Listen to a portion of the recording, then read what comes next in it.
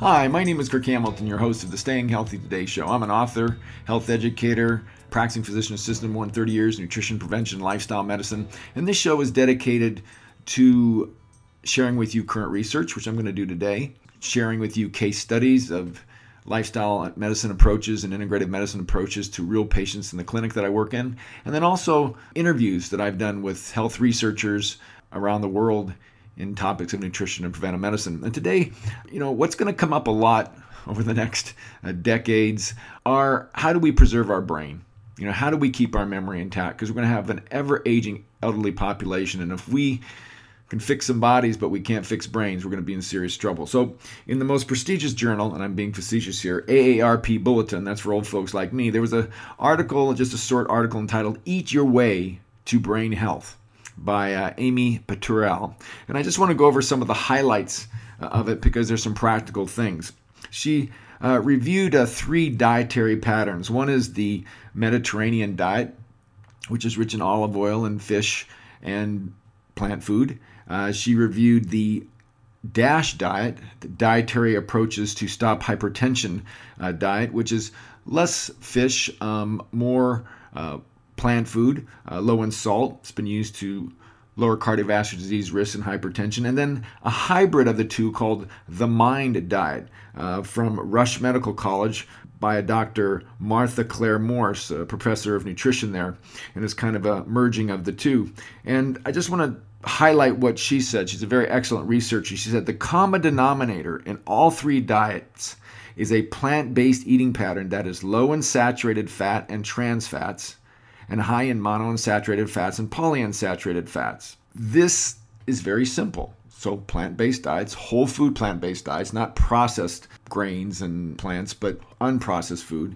Low in saturated fat means low in animal foods, and trans fats come in processed foods that are altered, and we add oils to them. And then the high in monounsaturated and polyunsaturated fats mean we can get those in the foods from olive oil, obviously, or olives and nuts and seeds and avocados and things like that. So here's a list of some of the foods that they happen to mention in this approach. Olive oil, green tea and leafy greens, broccoli, spinach, and kale. These are rich in antioxidants that reduce inflammation. Then there was number 2 set of foods was beets, tomatoes, and avocados. And they talked about how these foods increase blood flow to the brain. I know how beets does it. Beets help stimulate nitric oxide, which dilates blood vessels. Lycopene is in tomatoes, it's an antioxidant, and avocados is rich in monounsaturated fats. So maybe that's how those ingredients help with blood flow to the brain. They talk about consuming nuts, especially walnuts, and then curcumin and pomegranates. Those help prevent the plaque from settling down in the brain. I know that curcumin and pomegranates are very powerful antioxidants, and walnuts have more of an omega-3 fat, have some vitamin E in them as antioxidants as well. And then lastly, the step number 4 was fish, blueberries, grapes, coffee, and dark chocolate. It's called a mix. I will say this about the fish. In the MIND diet, Dr. Morse, unlike the Mediterranean diet, the MIND diet, fish once a week is enough to have the beneficial effect on memory. But blueberries we know about, rich in anthocyanins, give the pretty blue color, same with grapes. And coffee and dark chocolate have some antioxidant compounds as well. So, moral of the story is, don't eat processed fats. Keep your animal fats low, more unprocessed plant-based diets. I'm going to put a link to the MIND diet review that I did on one of my video blogs several months ago, and that will take you right to the MIND diet. So, my name is Kirk Hamilton.